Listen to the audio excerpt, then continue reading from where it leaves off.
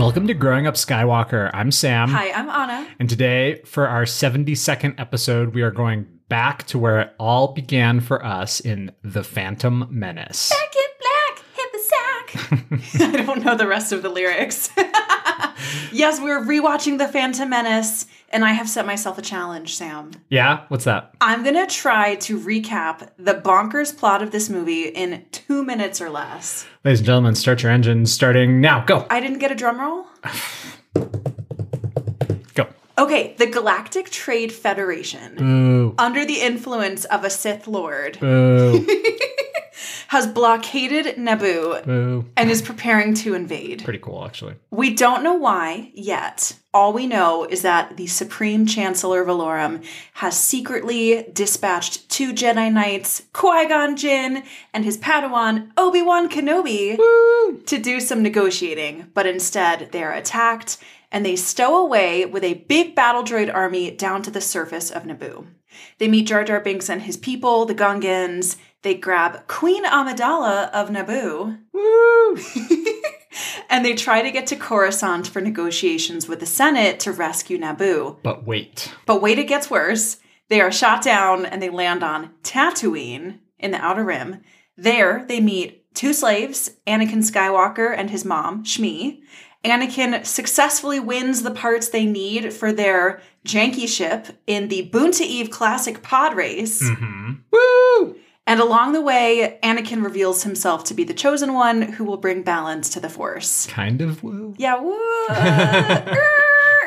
Also, they are being stalked by a Sith apprentice named Darth Maul. Woo! Qui-Gon takes the whole gang to Coruscant, where Senator Palpatine of Naboo manipulates Queen Amidala into invoking a vote of no confidence in Chancellor Valorum, thereby de facto installing himself as Supreme Chancellor. Woo! Well, Woo! then Queen Amidala takes them all back to Naboo. She reveals herself to be her own handmaiden, Padme Amidala. Trixie. And she unites the Gungans with the Naboobians. The Nabooblers. And then Wait, we missed this joke the first time. The Nabourgeoisie. The Nabourgeoisie. And then they fight battles on, count them, 4 fronts. The Gungans create a diversion 1 by fighting the Trade Federation's droid army way outside of the city.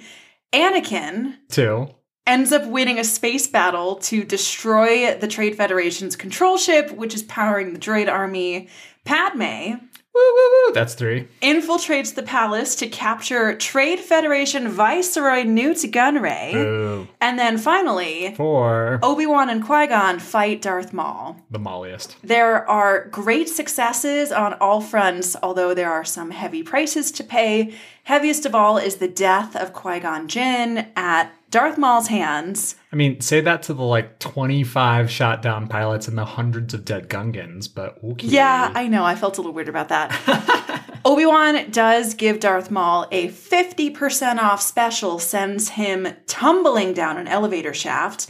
And then there's a big parade, and the Gungans and the Naboobians share a peace orb, and Anakin's going to be trained by Obi-Wan. Everything is great, except there is a sinister presence across the galaxy. Yeah, and Anakin has to get a haircut. That was honestly nowhere close to 2 minutes, but I feel pretty good about that. Okay, if you feel good. All right. So this is the 4th time you've watched this movie ever? This is the 3rd time I've watched this movie ever. Okay, so what are your impressions the 3rd time ever? Yeah, I will say I continue to get butterflies in my stomach when I hear the main theme and I see the big yellow logo splash across the screen. Very exciting.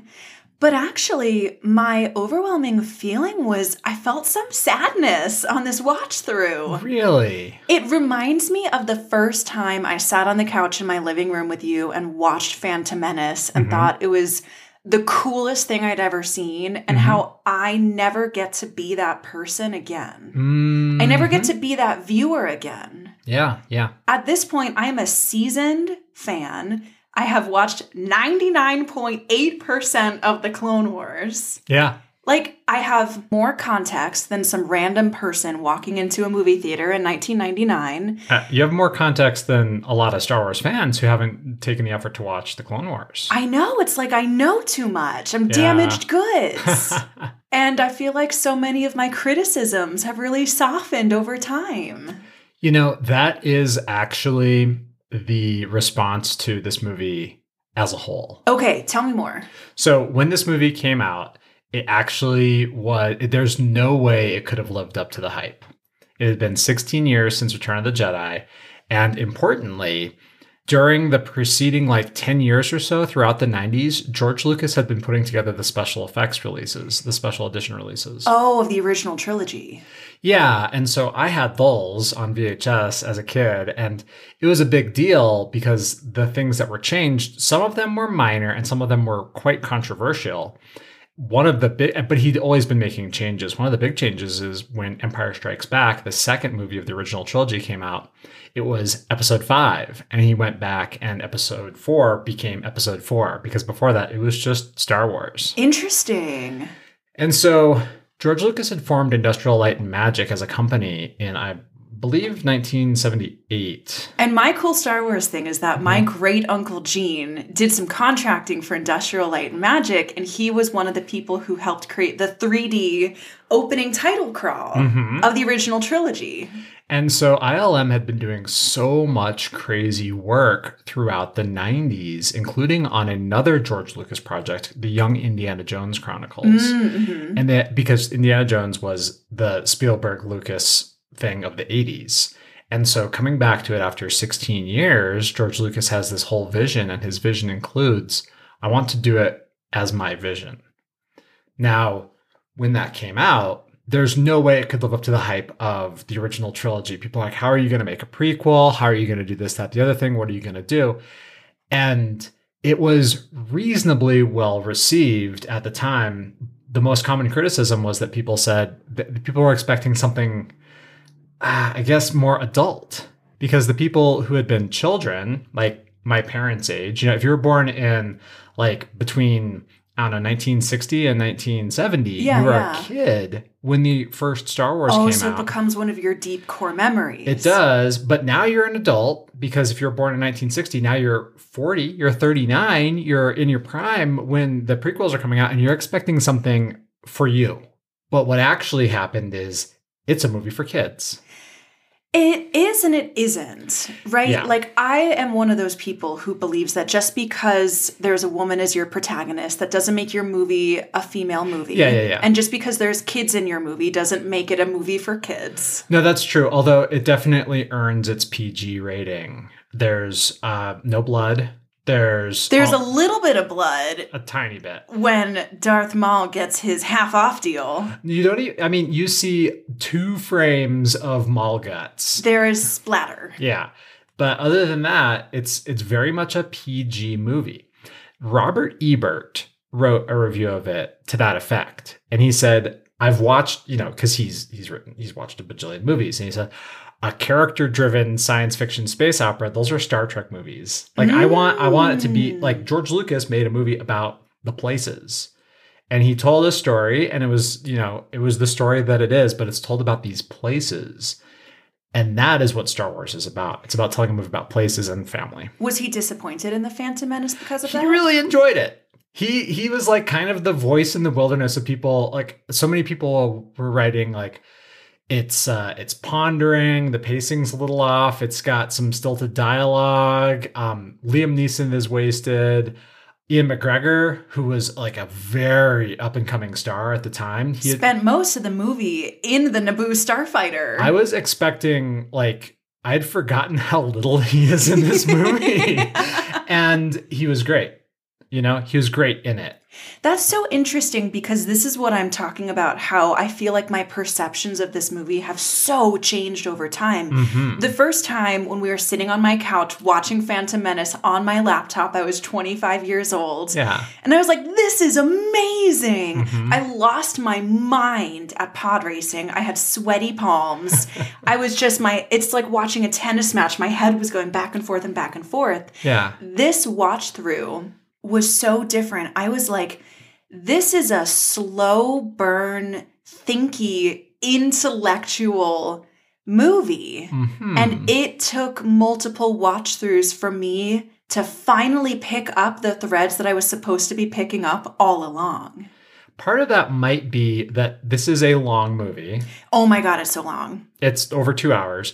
And we have been watching 22-minute Clone Wars episodes. We've been watching little snack size, fun size bites. Which we talk about this at length, that oftentimes they'll shove an entire movie's worth of content into even one episode for some of them, but oftentimes they'll shove a movie's worth of content into 3 episodes. So that's a half-sized movie. Right. And the pacing feels correct. The pacing feels good. This movie only makes sense to me if I'm watching it as if I'm going to write a book report on it later. And I just think that now that I'm finally on my 3rd audio book report, because we watched The Phantom Menace more than a year ago, split it into 2 parts, it was clear to me on this watch through that I was not picking up anything that was actually going on.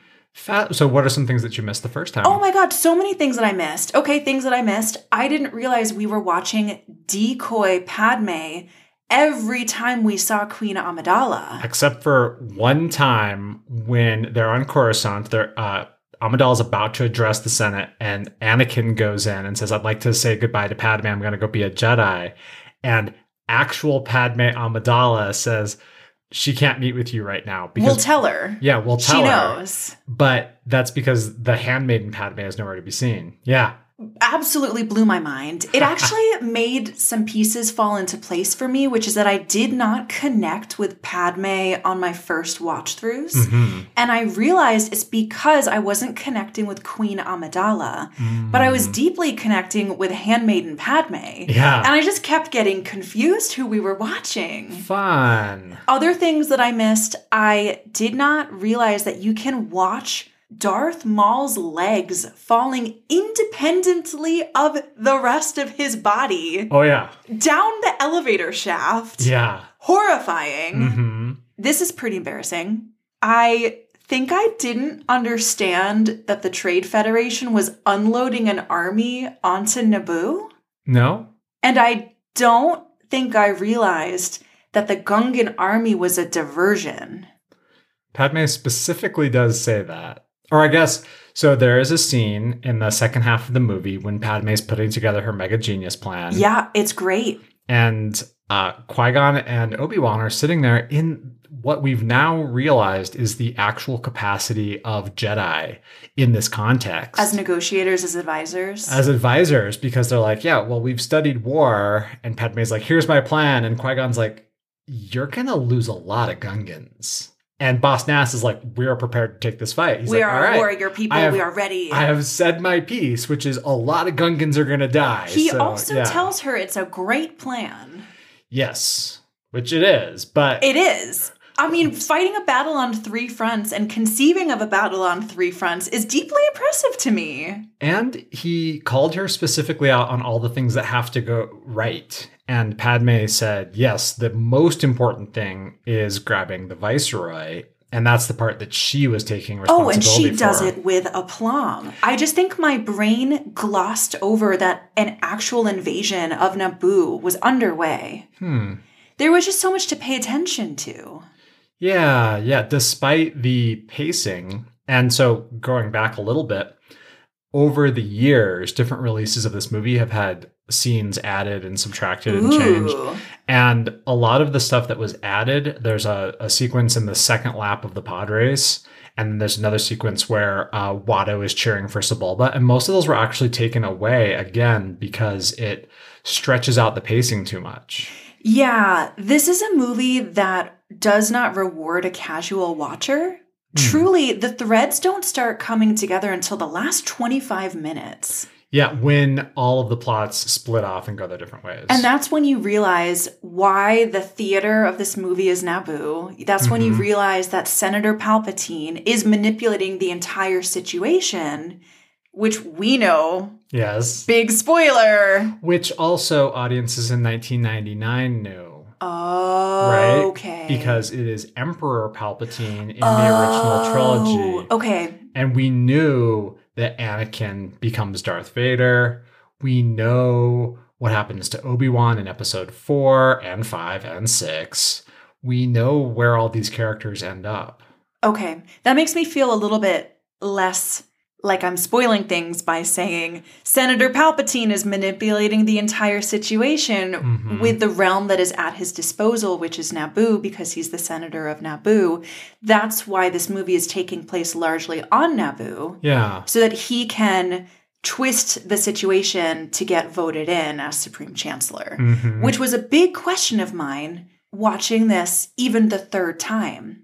I was just like, why are we on Naboo? Yeah. Well, and it took me till the last third of the movie to realize it's because this is what Palpatine has control over. It makes me think, so some of the deeper Naboo lore is that Theed, the capital of Naboo, and by extension, Naboo itself, is run by a handful of Naboo-bourgeoisie, very wealthy families.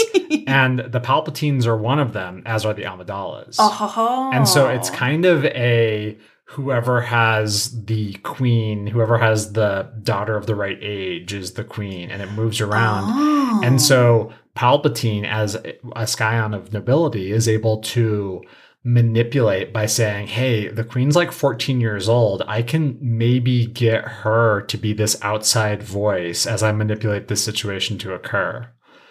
I thought that was really interesting because otherwise his plans don't really make sense. Like, he specifically in the opening scene orders Newt Gunray to attempt to kill the Jedi. I think he very cheeky of him. I feel like he probably meant for the Jedi to die. I just don't know what he was expecting to happen after that. That's putting a lot of faith in a couple of Neimoidians. Well, maybe he knows Neimoidians well enough to know that, because there's also I don't know what their name is, but there's like a general on the bridge of the ship in that opening scene. Yeah. Who's like, have you ever faced Jedi before? We're gonna die, my friend. We will not survive. Newt Gunray's like, how are they getting through? And the general's like, oh man. Like, I called this from 10 feet away. Yeah.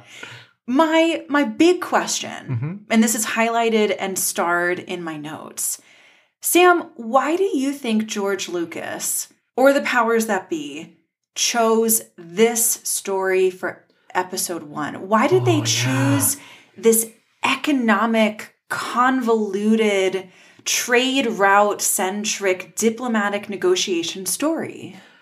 So, to tell the story of Luke Skywalker, you watch the original trilogy. To tell the story of Anakin Skywalker, you watch episodes 1 through 6. Yeah. And so by extension, by taking all of these things that George Lucas said, I can't create these. And when he went back to do Empire Strikes Back, he contracted with Industrial Light and Magic, had them put together some CGI stuff and said, okay, it's not quite good enough. We're still going to go back and use the technology of the original trilogy, advanced significantly for Empire Strikes Back to do that. And later on, even did more CGI for Return of the Jedi, but it was still a lot of practical effects. It's only 16 years later that the technology had advanced enough to have a CGI main character. And by extension, the CGI armies, droids, later on clones, all the things that George Lucas wanted to have. So the real question, I guess, is one of literary analysis. Never start a story at any time other than the most interesting time to start a story. Yeah, totally. In media res. Yeah.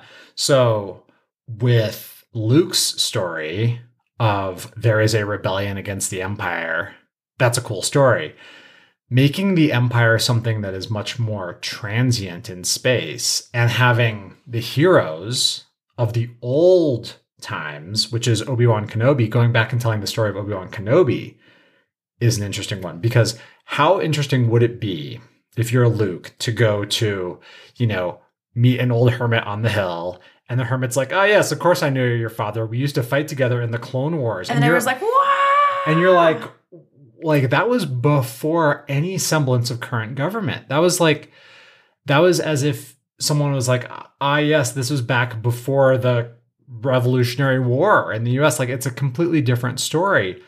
And you want to hear that story, and you want to see before the Jedi were all but extinct. You want to tell this story with these special effects that George Lucas, through making the original trilogy, would know were not quite possible yet. Yeah. I totally understand that. You want to go back to the heroes in their prime and see the Jedi Order when it's functioning in a relatively peaceful time. Mm-hmm. But the trappings of episode 1 confuse me because they're so convoluted. And people talk about this with George Lucas a lot because he'll sit there and he'll just be like spitballing. And he's like, oh yeah, well, there's the Gungans and they live in bubble cities underwater. And they use glowing goo to power all of their stuff. And all the people sitting around are like, are you like coming up with this on the spot? Or is this like from your secret cache of notes that you're hiding on your person somewhere? And it's like 50-50. Because he's this insanely creative person who is putting together this whole universe by making it just as weird as possible. And I think he wanted to go to do two things. And one of them, this is a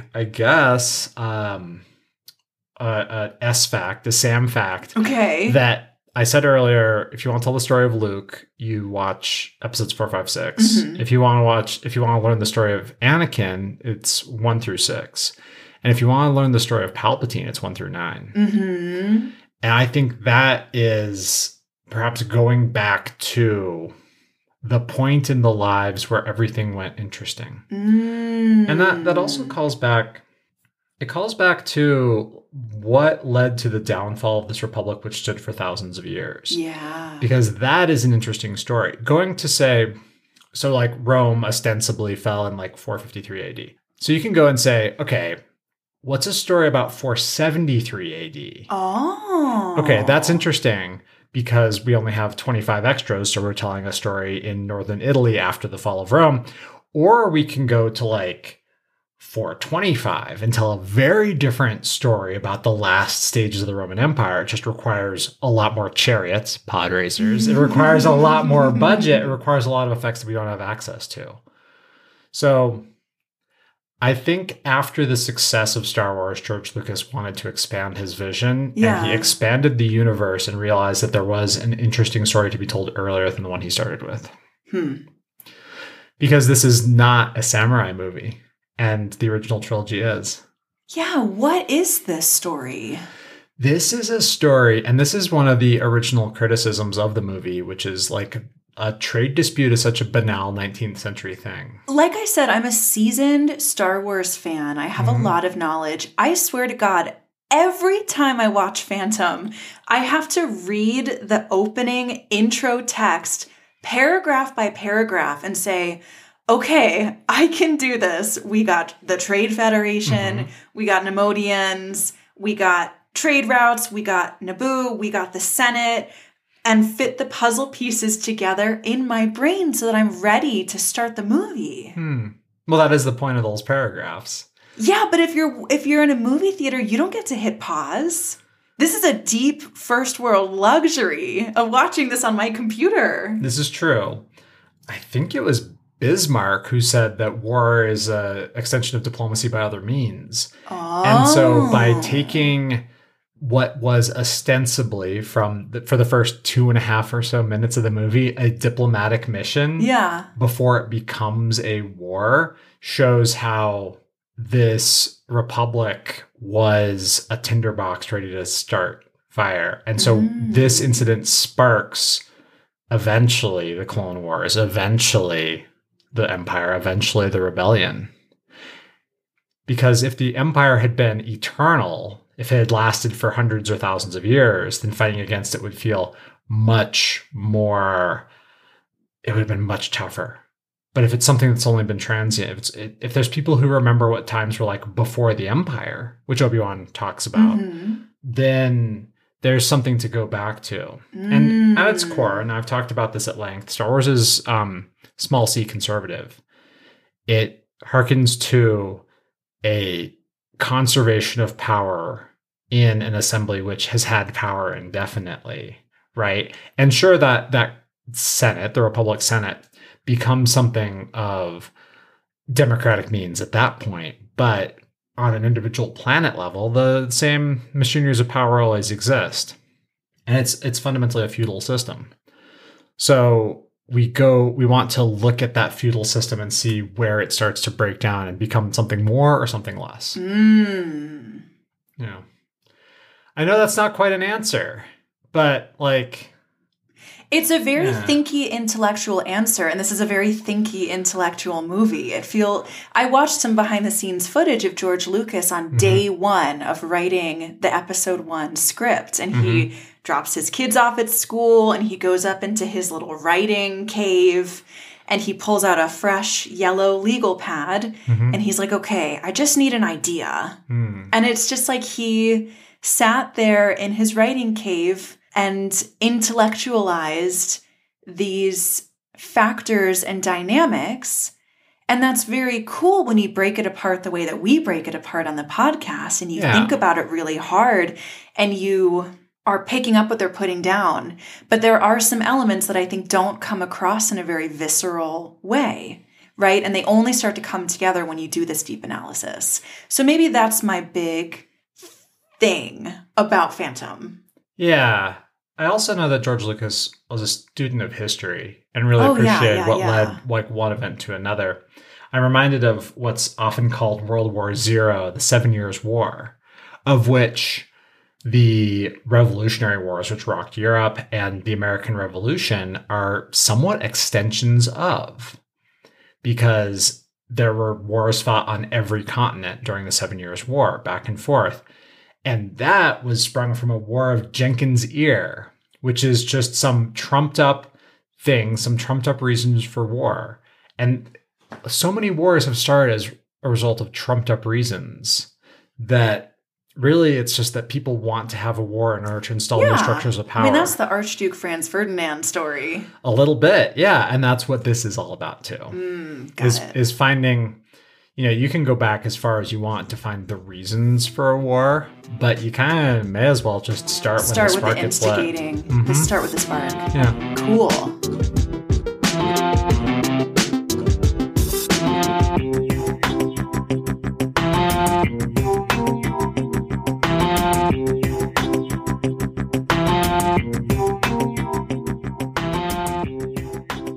Okay, you know me. I want to talk about the characters. Yeah, there's some really interesting ones, and this is where they're all introduced. Yeah. So I want to start with Shmi Skywalker. Okay. Because Shmi was one of my big question marks the first time we watched Phantom Menace. Kind of a cipher of a character, yeah. She is a cipher, and I was hugely critical of the treatment of Shmi Skywalker on my first go-around of the Phantom Menace. She doesn't even get a name. No. She hardly gets any agency. Yeah. But on this watch through, what I was more tempted to see, and this is where I keep talking about how my criticisms have softened over time, what I was tempted to see was this very deep love and tenderness that Shmi has for Anakin. Yeah, it's very noticeable. This incredible gentleness that she has as a person. Mm-hmm. And I think it took until the Anakin being freed by Qui-Gon scene that I remembered my big initial criticism, which is that Shmi hardly gets any individual will of her own. Yeah, and that is one of the original criticisms of this movie. I went back today and was reading some 2001 or 1999 reviews of this movie. And that scene of Anakin leaving was one that was pretty critically panned. Yeah, I bet it was trashed because it's kind of trash. Well, okay. You have a finite number of minutes in a movie. And how much do you want to explore Anakin leaving his mom?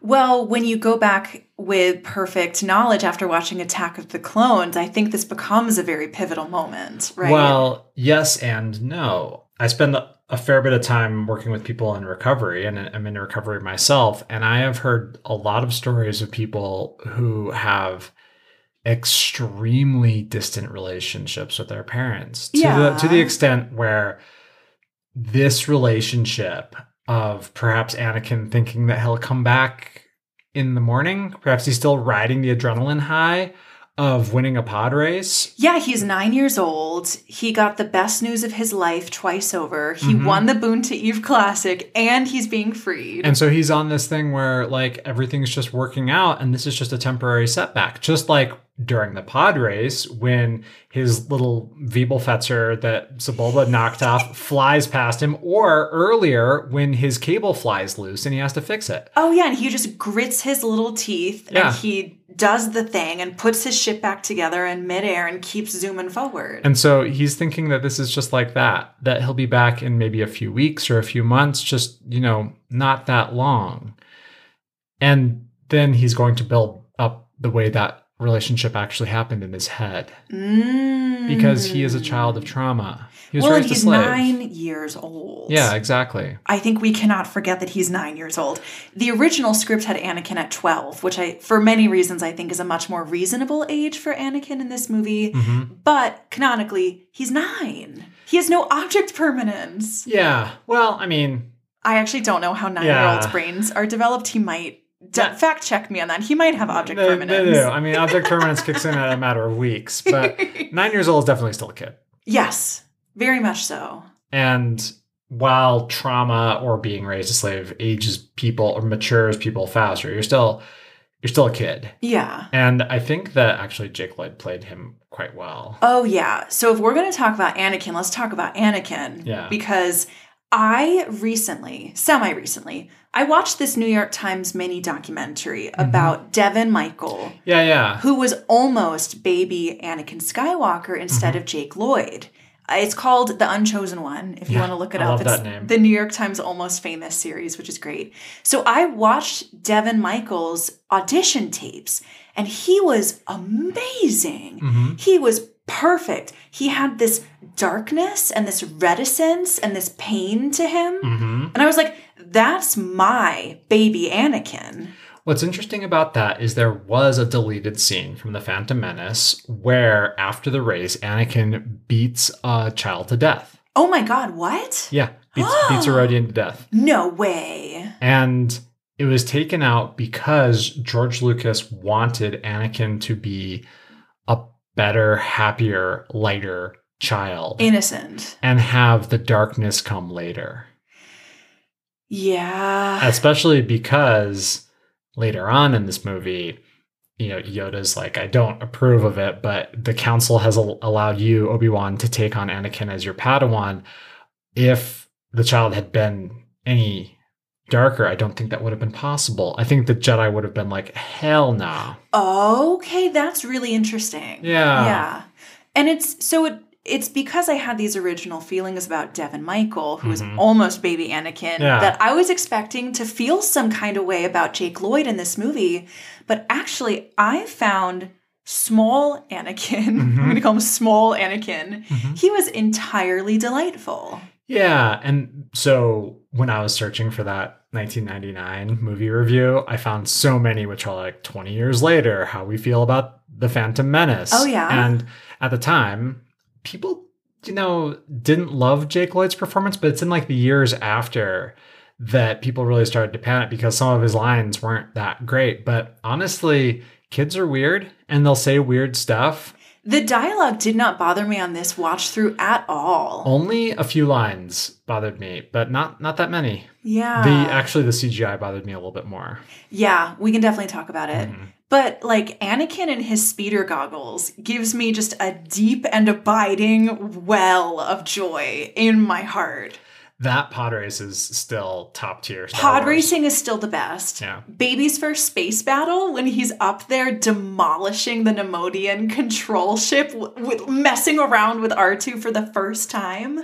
So I was recently at one of my local bookstores, the Mutiny Information Cafe in Denver, and I picked up a book. It is from 1999 or 2000. It's an official souvenir magazine. So you may remember these, or you can still find them for various stuff in like supermarket checkout stands, but it's funny to find one that's like 20 years old. Yeah, and it's a beautiful condition. Yeah, and it has no idea what happens later. It's written just after The Phantom Menace. And so in that space battle, one of the pilots is seen dying, and that pilot is John Knoll, who is the visual effects director. Oh my God, no way! Yeah, he got a little extra in there, but he did all that space battle stuff. That's so cool. Yeah, I love the space battle, though. I love the space battle. I am slowly starting to realize the redeeming effects of the Clone Wars that have crawled into my prequel movie experience. That is what the Clone Wars is for. That's what the Clone Wars is for, right? I'm just not trusting my perceptions as much because I have so much more context than original watchers did than I did the first time I watched Phantom. Here's why I'm not super trusting myself. It's because Matt Lantner in the Clone Wars is the voice of Anakin Skywalker. And something about his delivery of grown Anakin's lines reminds me of this Anakin, of Jake Lloyd Anakin. There's this cadence to his speech, and he's very careful about the pronunciations. And it totally endeared me to baby Anakin, that I could see his grown-up self in him. Yeah. But that didn't exist for anybody before 2012 or 2017 or 2020. That's very true. And that is actually something that I also ran into with Obi-Wan this time around. Oh, really? Yeah. So Alec Guinness was original Obi-Wan, had a lot of movies, was in a ton of movies. Ian McGregor took a few of his mannerisms and a few of his speech cadences, because at the time, Ian McGregor was famous for Train Spotting, for playing a junkie, and was in this movie as someone who had taken on a slightly different accent and a slightly different set of speech patterns in order to be more like Alec Guinness. Because he's a great actor. He does his homework. He is a great actor, very young at the time. And I thought that was really cool to have that moved forward. There's a lot of effort that goes into just the idea of, hey, we're filming a prequel with a different actor. Yeah, and prequels just cannot escape the weight of their predecessors, the weight of what they're trying to build up to. Yeah.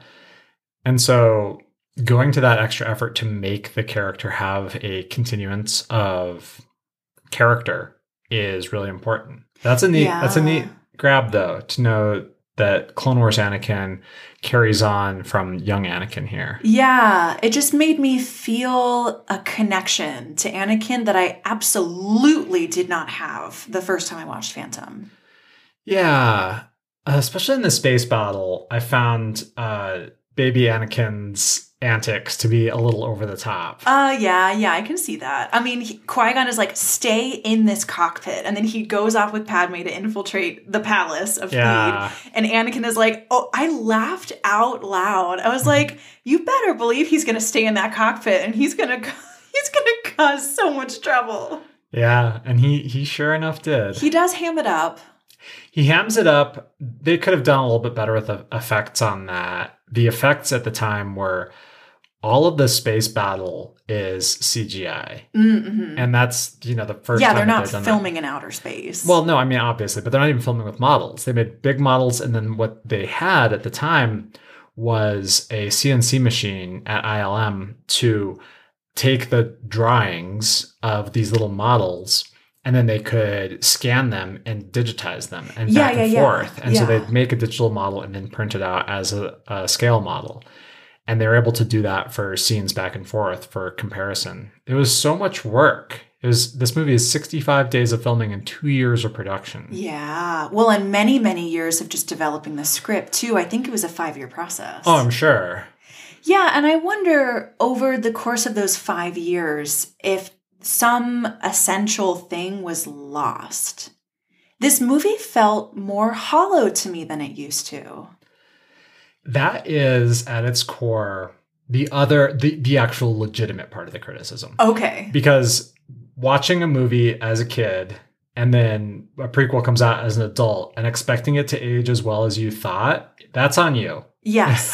You are very correct, sir. This is on me. Yeah, I know a lot of people who are just a few years older than me who are like, I'm so excited for the new Thundercats or whatever, Transformers. And I'm like, you realize that was real trash back when it was out, and you just have very rose-colored glasses over your own history. It is not going to live up to your core memory, my friend. And honestly, like original trilogy Star Wars, I can see why it was so good. And talking to people who watched it in theaters in 1977, really cool. I didn't watch it in theaters in 1977. You were not even a fetus. I was 9 years from being a fetus.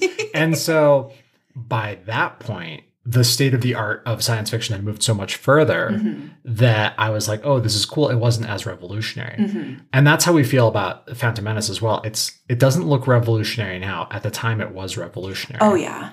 But people wanted their heroes to age with them and still give them those feelings of their childhood. Yeah. And that's just not the way anything works. But this movie being empty is, I think, it's a criticism, but it's one that's almost impossible to overtake as well. And I think it is largely because we're coming off of the Clone Wars, which is so lived in.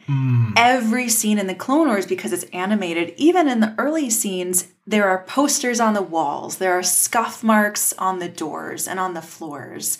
There are bystanders walking by on their own missions with, different... And this is a little bit true on Tatooine, but the Clone Wars has weight to it that Phantom does not.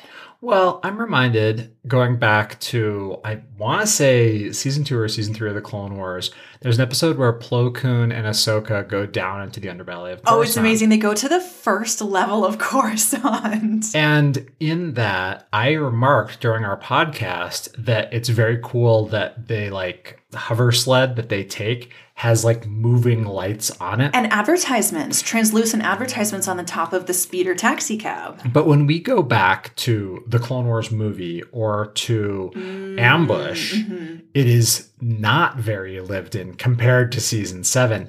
And that is once again a technological thing. You are so right. The technology necessary to seem very lived in is not something that is possible at this level. It just required so much effort in The Phantom Menace to make that happen. Tatooine feels lived in, but less so for Coruscant and less so even for Naboo. And part of that is, I think, in the main set piece battle with the Gungans, it's like, oh, look at this beautiful freaking football pitch, trimmed lawn, because you can't have it. I mean, you can't animate a tree at that distance and have it look the same each time. Your computers will light on fire. It's going to be really complicated and when we initially watched the Clone Wars and watched Phantom Menace and talked about it on this podcast, you're like, oh, they stole it from Wakanda Forever. I'm they totally. Well, I didn't say they stole it from. I said I was getting big Black Panther vibes. Yeah, which I did this watch through also. Which is 20 years of technology later, you are able to have realistic smoke come off the shells as they hit the shield, and you are able to have plants and animals as opposed to Gungans who were completely added in post-production, are complete CGI characters.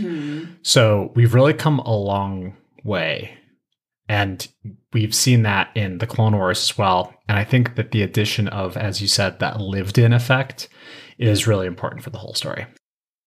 I definitely have thoughts about the Gungans, but since we're talking about Naboo, I do want to make sure we talk about Padme. Padme is so important. Padme is so important, and I'm realizing that my disconnect with Padme the first time I was watching Phantom Menace totally blindsided me to how fantastic she is. This is Padme's movie. It is. She has the plan. She has the moves. She makes it all happen. She's the one who is the driver behind every major plot point. She really is. As I was, doing the podcast social media one day, I found this really fun, quick little snippet interview with Natalie Portman, who's now grown up, but she was, I think, 14 years old when she was playing Padme. Yeah, she's like 3 years older than me. Yeah. So, yeah. And she said in this interview she had just been in Japan before filming episode 1, and she went to Kabuki Theater in Japan. And that slow, dreamlike movement is what she was channeling when she was playing Queen Amidala, right? And I totally see that when she's not playing Padme the Handmaiden, she's playing Queen Amidala. And honestly, I think that's one of the reasons I didn't connect with her, is that she seemed so dreamy and out of sync with the rest of the world. Which is definitely how the role is supposed to be. Because a queen is supposed to be above. Right, to be so royal, to be so regal. Yeah. So I loved putting the pieces together. I think Phantom, in this sense, really rewards second and third time watchers. So you start to clue in on when you're watching Padme and when you're watching her decoy. The main costume designer, I also want to bring this up because I think it's so cool. The main costume designer said that she designed Padme's costumes to take up a lot of horizontal space to make her look larger than life. And then at the same time, she was giving the handmaidens a lot of vertical space. She was making them look really slender and long and lean and unassuming, so that when Padme was masquerading as a handmaiden, no one would look at her and think she was a threat. Yeah, which is the major plot point. Yeah. When the battles all turn south simultaneously because the ship battle isn't going well, Jar Jar is captured, Padme is captured. There is a moment when everything is looking real dicey. Yep. And then Anakin saves the day and Padme saves herself. But it's actually her handmaiden who saves her by showing up in full queen regalia and being like, haha, it is me, the queen. And then Newt Gunray's like, this is a decoy. And Padme is like, oh, how the turntables. Yes, they won't let me keep booze in my throne because I'm 14, but I keep blasters. Yeah. I think it is so cool that Padme gets to spend a lot of time as a handmaiden because I think it keeps her from getting insulated from regular people and from regular things that are going on in the galaxy. Yeah. And Natalie Portman's career is really interesting because she had been in a few movies prior to this, but had also been turned down for several roles because those roles were overly sexualized for her age. And she was like very young, you know? Her breakout film was Leon the Professional. And it is a deeply sexualized movie. It is, but there was going to be a Lolita movie and they didn't, and it just wasn't a good fit for her. And I think that's really interesting because that is also sort of the energy that Padme Amidala has in this movie as someone who is a very young queen, but not quite at the level of sexualization yet. Yeah. Yeah, absolutely. And that makes the eventual relationship between her and Anakin more palatable because you look at them and you're like, okay, they're both kids.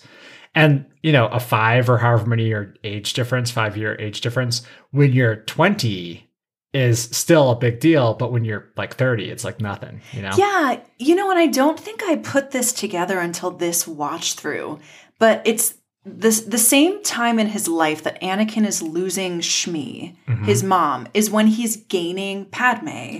Yep. And they have that really interesting scene on the ship as they're going to Coruscant. Padme says, I care for you. That'll never stop.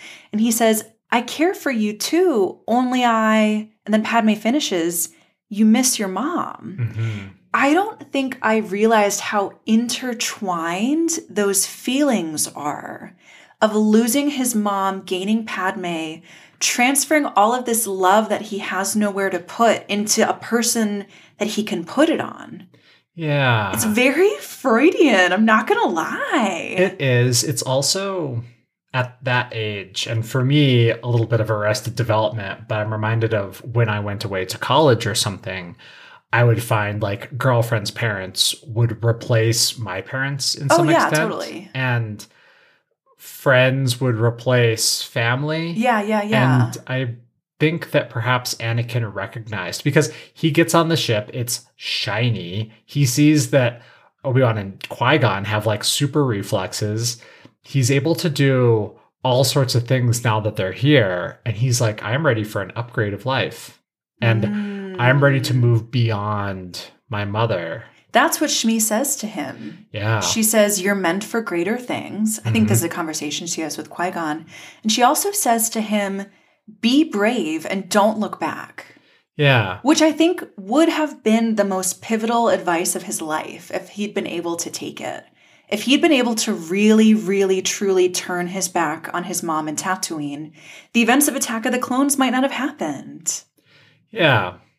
So, speaking of Anakin and Shmi, there's the interesting bit about the midichlorians in this. Yeah. And we've talked at length about this, particularly when we had my cousin Chris on the show to talk about how controversial this was when it came out, that the Force wasn't something that you could learn. It was something you were innately born with. Yeah. And how problematic that was.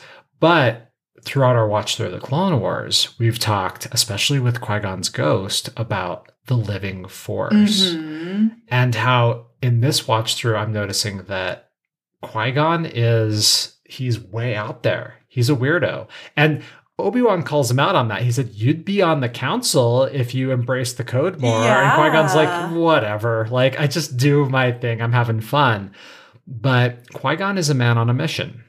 On a mission to follow midichlorians, to follow the living force, to explore that boundary. Well, we discover in the finale of season 6 of the Clone Wars is that he's on the quest to discover immortality through the living and cosmic force. Yeah, and he seems to be the only one who's deeply studying that, and that's like his jam. And I find that intriguing. It also makes sense why the idea of a chosen one is not one that is the council takes on themselves. But also in this watch through, I noticed that Yoda and Mace were more opposed to having the chosen one be a Jedi than having Anakin be a Jedi. And I don't think that they thought, we can't do anything with Anakin because Anakin's conflicted. I think they thought having the chosen one follow the Jedi path is not non-attachment.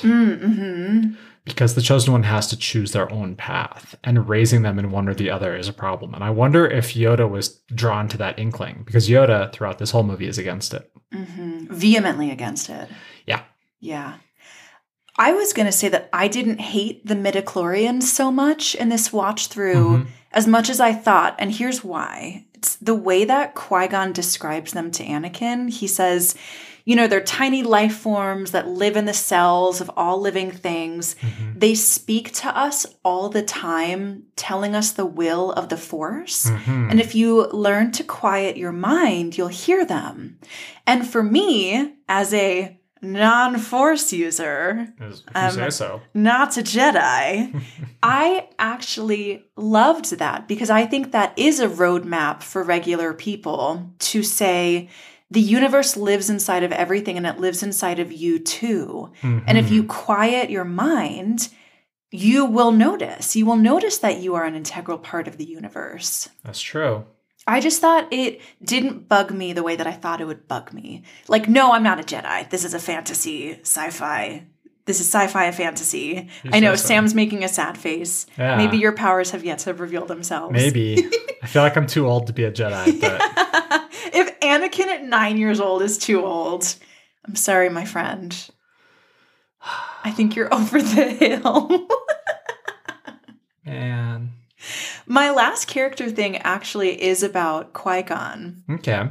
Which is that I don't love Qui-Gon anymore. Oh my I know. Because he looks so tall in this movie. He's so tall and swole. He's literally 2 Natalie Portmans tall.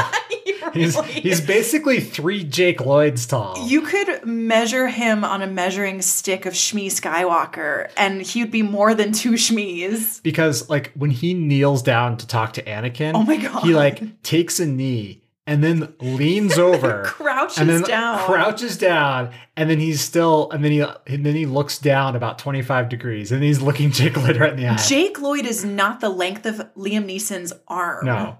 It also makes Ian McGregor look small. Because, it does. Because he comes up to, like, Liam Neeson's collarbones. So. Yeah.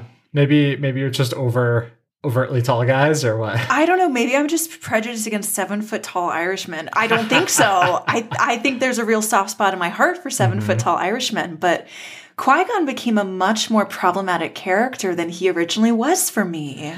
He uses the Force to manipulate a lot of things. He really does. And going back to that original criticism of the Shmi and Anakin leaving scene, we have just been watching season 7 of the Clone Wars when we meet the Martez sisters, whose parents were killed by the Jedi. And then Luminara swings by afterwards and is like, the Force will be with you. Bye. And then she just leaves. And that's what Qui-Gon does to Shmi. So I actually have a much more generous interpretation of that. Please tell me. I want to go back to my Qui-Gon simp days. I want to stan Qui-Gon again. So this is all before the Clone Wars. And the great failing of the Jedi during the Clone Wars was one of attachment. The Jedi should be practicing non-attachment. Mm-hmm. And so by living a life of like basically not even apologizing or making things right, they are showing their principles of non-attachment. And that's a very crass way of looking at it. And that is not my experience with non-attachment, but it is a way of experiencing non-attachment. And I think that is what the Jedi are going for, particularly because there is a moment in the teenage Boba Fett arc in the Clone Wars at the end when Boba Fett's going to jail at age 14. He has got to go into adult jail too. I know. And he confronts Mace. Yeah. And he says, I'll never forgive you. And Mace is just, well, you're gonna have to. Because Mace, as a Jedi Master, lives at this level of complete non-attachment with regards to getting involved with things. Yeah, yeah. And the whole Jedi Council, the reason that they send Qui-Gon and Obi-Wan to Naboo is not to resolve this war. They're like, there's a dark warrior, a Sith out there. We need you to keep track of that. Sith are our business. Wars are not really our business. We're called in to be neutral avatars. And so, in a way, by being so callous, Qui-Gon is actually living the Jedi code. Okay. And there's talk about this in the talk about slavery. And Anakin is like, surely you're here to free all the slaves. And I know, Qui-Gon's like, right? He's like, no, I'm not. He's like, I am really not. I have no comment. He's speaking the legalese of like, I am a lawyer. I am not your lawyer. If you need legal advice, you should acquire the services of a lawyer who's registered in your area. You know, like he's doing that type of thing. Gosh, it's hard to square that Qui-Gon and that kind of Jedi with what Ahsoka is saying in season 7 of the Clone Wars of what people need the Jedi to be. Yeah. Why aren't the Jedi called to free all the slaves in the galaxy? Well, perhaps that's why the Republic is, as we are in our season 7 watch through, dead. It just doesn't know it yet. Yeah. Because, you know, slavery exists as a continuation of power. Yeah. And for a rich person to be born, poor people have to be born. Like the reason that you are poor is because people were born rich. That is the way of the world. And so looking at a old school feudalistic conservative society where there are power stratifications necessarily entails some level of slavery. And so having avatars of light and justice would actually make them criminals. It would make them the bad guys to the Republic if they were doing good, because the Republic exists on enacting evil on people through what systems it does, through the systems of power. Oh no. Oh, that's big bad. Yeah. That's bad news bears. And so this conflict with the Trade Federation, we were just talking about this a few episodes ago, that the conflict between old school feudalism and modern capitalism is the conflict at its heart between the Republic and the Separatists. It's also like the forces of conflict in the American Revolutionary War, and particularly the American Civil War, of here are people who were born to power, and here are people who acquired power through selling other people.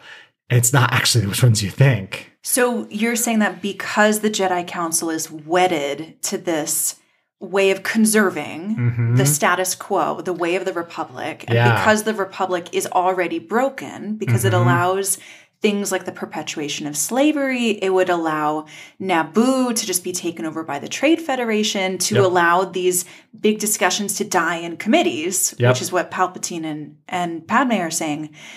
Because the Jedi are willing to continue that, they're already corrupt. They are part of a dying system. And I think Palpatine recognized that, and that's why he figured now was the time to strike. Wow. Because that is basically what he is telling Padme. Yeah, he's telling her all the right stuff. It rings really Enter true. the bureaucrat, you know? He's saying all these things, and they're the types of things which you could absolutely tell a teenager, as someone in whatever age Palpatine is in this. He looks like a 50s, maybe early 60s statesman kind of look. Yeah. Although maybe to be a human, as a statesman, you want to gray the hair a little prematurely so you look more distinguished. Yeah, it's the whole silver fox thing. Exactly. Like the touch of silver. Enough energy to be effective, but enough touch of gray to look distinguished. Exactly. but Palpatine is saying all these things in order to set up a cascade in which the broken system is broken in the way that he can use its instruments to bend to his will.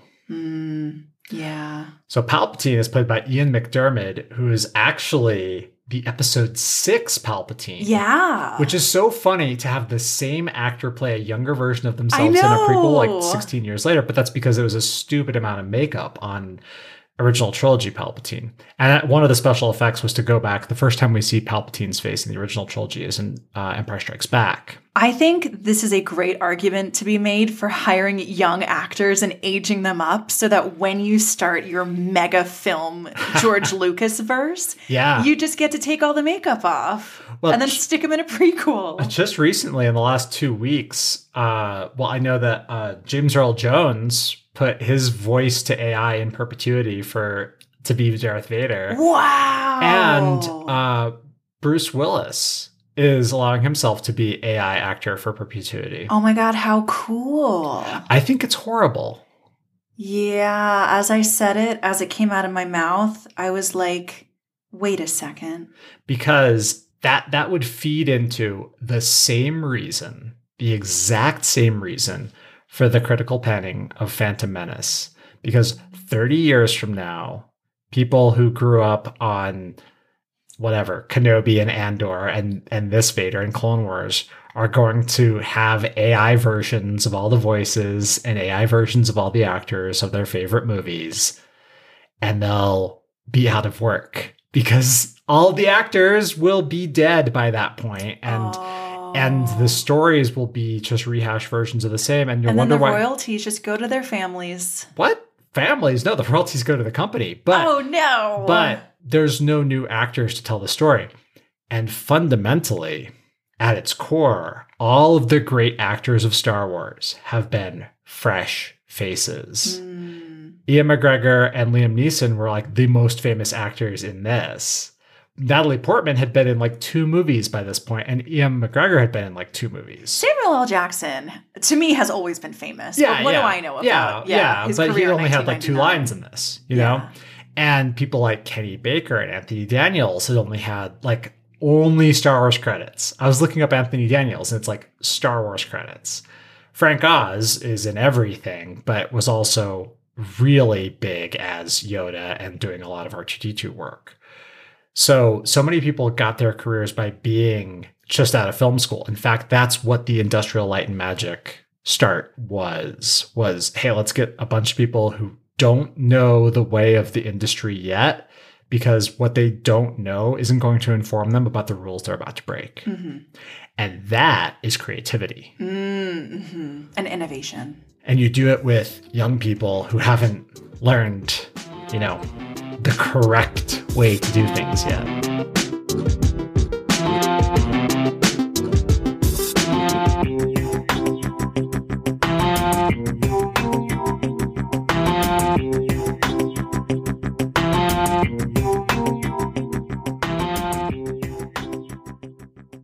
So we wanted to talk about some Easter eggs. I know you have one. I found an actual Easter egg. Like, there are some things that I wrote down. I was like, look, Even Peel is in the last parade scene behind Mace Windu or whoever. Or behind Yoda. Because he's a whole head taller than Yoda, but still only 3.5 feet tall. Yeah, he's less than one Liam Neeson arm for sure. No, but my Easter egg, and I was so unbelievably excited about this. I was like, look at me leveraging my Clone Wars knowledge. When Anakin meets Padme in the junk shop, the infamous line, "Are you an angel?" Oh, yeah. And mostly that line used to make me want to throw the tablecloth off of the table and all of my possessions out the window and shiver out of my skin and start a new life, right? It's a very smarmy pickup line, despite being from a 9-year-old. I hate that line. Hated that line, past tense, because Anakin goes on to say, "Are you an angel? The deep space pilots talk about them. They're the most beautiful creatures in the galaxy. I hear they live on the moon of Iago." Which we've visited. And to me, in my brain, I said, wait a second, I've been to the moon of Iago. And then I said to myself, do I remember the Blue Shadow virus arc of season 1 of the Clone Wars? Yes, I do. And then I went back to that episode. And on the moon of Iago, as Anakin and Obi-Wan are trying to cure Ahsoka and Padme of the plague, they're trying to escape with this root that will cure them. Mm-hmm. Do you know who's on the moon of Iago saving their bacon? Those weird angels. Those weird angels! Yeah. How freaking cool! I love that, particularly because the idea of having the same blasphemes and curses in the Star Wars universe doesn't make nearly as much sense. Like, you need your Poodoos and your... Yeah, and your Carabasts and things like that, Dank Ferrix. Yeah. But having angels implies like a quasi-Judeo-Christian background. Which is very true. We have a chosen one who is immaculately conceived. We do. But then turning it into there are in fact angels on this planet, and they're like the ghosts of a dead species or whatever. It's a great subversion. I love it. I love that too. That's just one of the many examples of the Clone Wars rehabilitating the prequel series. Yeah. I love in the Clone Wars how basically every Jedi on the Council, every Jedi that we see gets something. We see Eth Koth, we see Adi Gallia, we see Ki-Adi-Mundi, we see Even Peel. And we see Deepa Billaba, who I've been talking about for like 3 episodes of the Clone Wars now, who we're gonna see soon. So there's lots of cool stuff that the Clone Wars and later on Bad Batch and Rebels are able to move forward from Phantom Menace. That is cool, and it is a good counter-argument against Phantom being hollow, which is that if Phantom was so hollow, you would not have been able to tease out so many beautiful threads from it. Yeah. But there are enough beautiful threads there. You know what? That is actually Star Wars. Yeah. And we've talked about this at length of like, we take Watto, we take Toydarians, and we make, and King Katunko becomes a recurring character. And we love King Katuko. Yeah. He's got 2 votes on Baywatch, and he's only been in 2 episodes. Which is batting 1,000 right there. Yeah. So it's really fun to have what George Lucas put in place, which is he's like, I have a team of artists, I have a team of directors and tech people, and I'm just going to start spouting stuff and they're going to take notes and I'm going to speak it into being. He really does. And by throwing out so much stuff, that is what originally created the Star Wars Legends era and all the Star Wars Legends stuff. And to this day is now the Star Wars corpus of work, which is every single side character has a story somewhere. And in a way, that's really inspiring because you are a character. You are a side character. You are an avatar in your own life. Yeah. That's all you are. Yeah. So live the life you want to live. Exactly. And maybe someday someone will write a cool trilogy and with movie tie-in and comic book tie-in about you. Oh my God, I love that. Is it time for Baywatch? Yeah. I think it's time for Baywatch. Yeah. It's time for Baywatch. It's time for Baywatch. Baywatch.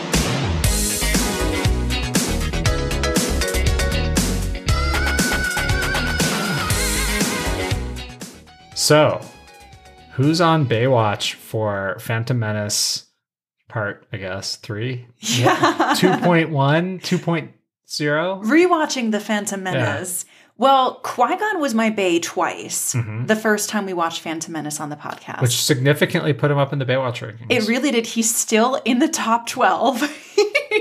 So those 2 votes did some work. We have not successfully rehabilitated Qui-Gon for me in this episode. Fair. I'm going to keep thinking about it. There is a strong argument to be made for small Anakin. I'm reminded of like when we were doing season 1 of the Clone Wars, you're like, I'm never going to have I'm never going to make Anakin my bae. And then I'm like, wait, but he did actually risk his own life to win Qui-Gon and the gang the parts they needed in the Boonta Eve Classic. He did blow up the entire Trade Federation control ship and saved a lot of Gungan lives. Yeah. He did have a delightful mess around with R2. He did. He acquitted himself well. He refurbished C-3PO. He really did. He did some good stuff. It's, however, not Anakin. Is it Padme? The obvious choice is Padme. Yeah. Why did it take me so long to see it?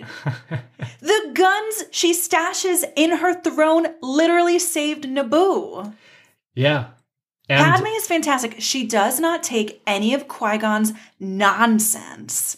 The whole time she's masquerading as Padme the Handmaiden, Qui-Gon is saying these flippant things to her. Like, the queen trusts me. It's time for you to trust me too. And she's like, you need to calm ya man titties, my friend. Which are over her head. I could not think of a PG way to say that. And Sam, we were reading that official souvenir magazine that you brought back from the cafe, from the bookstore.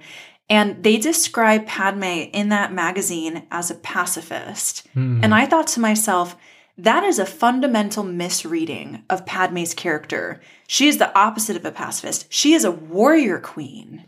In the scene where she storms the throne room, she has a special blaster that makes a special sound. She gets half the kills. Wow. At least. Because you hear like, pew, pew, pew, pew, pew, pew. And hers going off is the pew. And it's like every time, pew, you see a droid fall over. And she's not just a warrior queen. She's a negotiator. She unites the Gungans and the Naboobians, the Nabourgeoisie, for the first time in their history. Yeah. She listens to Jar Jar on Coruscant. She understands how to get the Gungans on her side.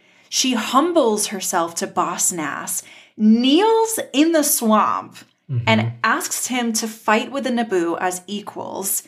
He's like, that's all I've wanted to hear from you guys forever. Of course I'll sacrifice for you. Of course I'll fight these invaders off with you. Her battle plan is so complicated. Not to mention that when she comes up with this battle plan, she says, all right, Boss Nass, I want you to put together a distraction force for a set-piece battle. And he's like, done. Peace out, Girl Scout. I got this. Boss Nass is then like, hey, Jar Jar, how would you like to be a general? And then Jar Jar, passes out. Relatable. Jar Jar is the audience stand-in. And then the ship situation, she's like, well, I trust Rick Olay. I trust the pilots to do their best. And that's where Qui-Gon's like, you're going to have trouble with that bit. But she's like, joke's on you. Everything went off flawlessly. Well, joke's on him because the only thing that needs to work is her capturing the Viceroy. Yes, that is true. Which she put herself in charge of. She was the tip of the spear. Yes. She was like, I'm not going to do anything that I would not ask someone else to do. Yeah. I'm going to do the thing. And then she did the thing and she was so great. Yes. It's Padme Amidala. She's my bae. Boom. Who's your bae? Also Padme. Yes! Incredible! Yeah. This watch through, watching for the interesting back and forth between Padme and the Handmaidens, watching for how much she cared and doing the right thing, as well as being action Padme, like OG action Padme. Oh, yeah. Is really fun. On my my first watch through this, I called out a few other different people for Baywatch, but I do feel like you made Captain Panaka one of your I did, bays. because he was great, and he's still great, and he gives good advice. He is great. And I was watching that scene where they're flying back to Naboo, and Qui-Gon's like, this is not going to work out. And Captain Panaka's like, this is not going to work out. Like, how are we going to go back to battle? And Padme was holding it close. She said, I'm not nearly as worried as you are because I know that I can unite with the Gungans. She is able to bring to bear her skills as a diplomat. Yeah. And so, as I said earlier when I was quoting Bismarck, war is an extension of diplomacy by other means. She's like, bring it back to diplomacy. If we need to make war, we need to prepare for diplomacy. And that's what she did. I love being able to see from this, perfect knowledge standpoint, all of the gears spinning in her head as she's staring out the window on Coruscant, and Jar Jar is talking about this ancestral divide between their peoples. And she doesn't even acknowledge it, right? And you're like, okay, whatever, she's not listening. And then you get back to Naboo and you see the fruition of her plans, and you're like, you are great. Yep. She's great. I love this. Yeah. Pad Bay, Pad Bay, Pad Bay.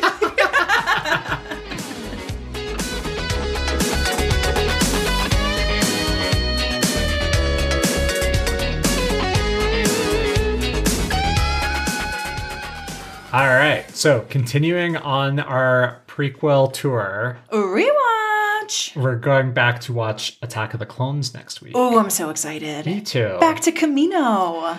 And then we're going to crack into some movies that we haven't seen in a while with Revenge of the Sith. Yeah. It'll be my second time ever watching Revenge of the Sith. And this will be your third time watching Attack of the Clones. Yep. This, I should say, will be my first time probably watching Revenge of the Sith without falling asleep. So that is also a big benchmark for me. Well, now you're excited for it. Yeah. Now we've become close fans of Star Wars. Close watchers. We will watch your career with great interest. Oh, that's so sinister. If you want more Skywalker, you can follow us on social media. We are on Facebook, Instagram, and Twitter. You can also become one of our patrons. We post bonus content every Thursday, and monthly memberships start at $3 a month. And send this to someone who hasn't pod raced in a long time. And they want to get back in the saddle. Back in the saddle. Almost time for the Boon to Eve Classic. Man, I am going to go and play some pod racer. That sounds great. I love this for you. And we'll see you next Tuesday. Bye-bye.